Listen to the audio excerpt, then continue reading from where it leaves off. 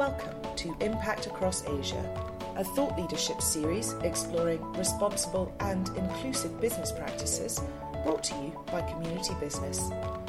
This piece was originally published on the Community Business website.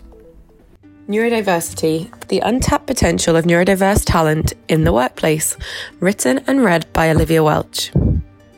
In order to promote inclusion, the creation of diverse workspaces is vital.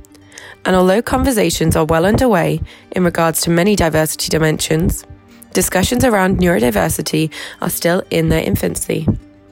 Global estimates predict that neurodiverse conditions affect 1 in 8 people. From a workplace perspective, this translates to more than 1 in every 10 job applicants, employees, or clients. Collective effort is required from multiple corporates to not only set a precedent for initiating conversations around neurodiversity, but also in extending D&I initiatives to fully encompass all neurological differences, especially during the process of hiring, training, and retaining neurodiverse talent. Neurodiversity as a diversity dimension. Neurodiversity refers to the neurological differences encompassing social interaction, learning, attention, mood, as well as other mental functions.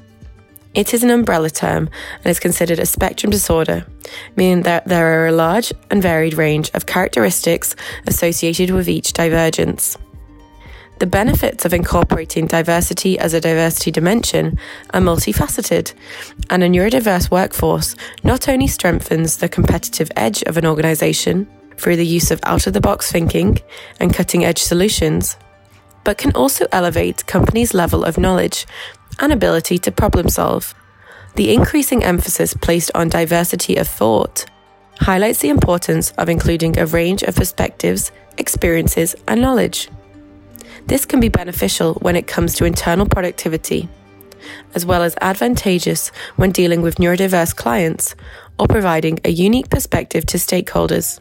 Additionally, the creation of workplace initiatives that advocate and educate workforces around the concept of neurodiversity creates supportive spaces that are accessible to encourage open conversations and catalyze meaningful change. Why hire neurodivergent talent? Community Business's latest publication, Understanding and Leveraging Neurodiverse Talent in the Workplace in India, presents a business case for hiring neurodiverse talent in the Indian context. It also illustrates some of the common barriers faced by neurodiverse individuals as they enter the workforce. These include the interview process. Current recruitment processes often overlook neurodiverse talent.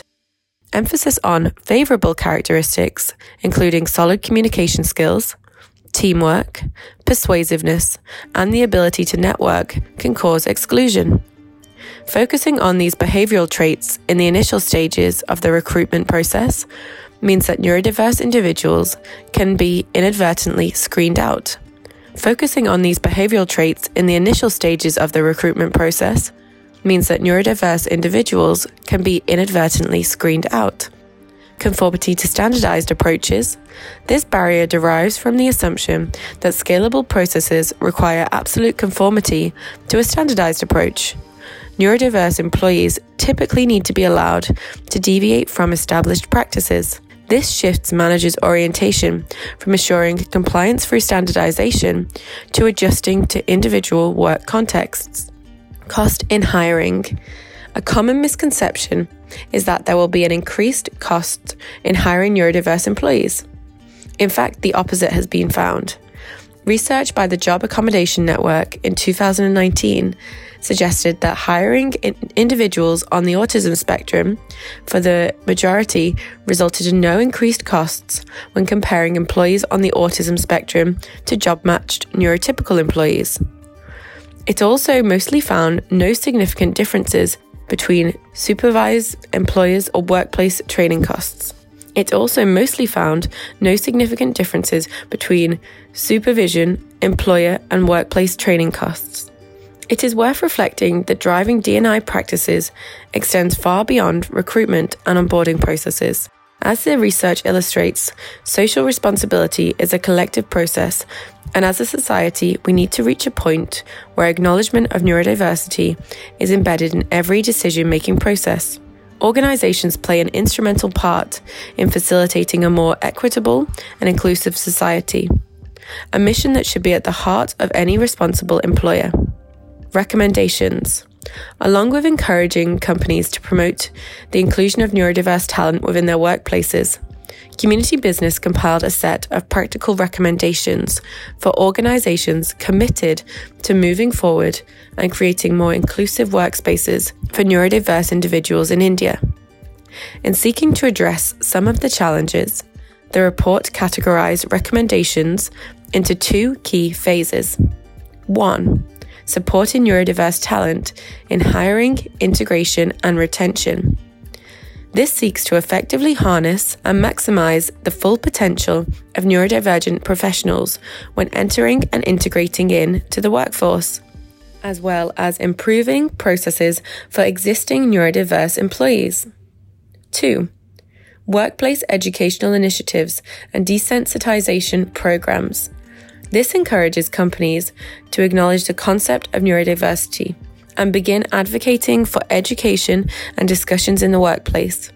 In addition, desensitisation programs targeted the existing workforce. Desensitisation programs targeted at the existing workforce to address any questions or concerns prior to onboarding efforts to promote a culture of inclusion and empathy. To read more about this subject, download Understanding and Leveraging Neurodiverse Talent in the Workplace.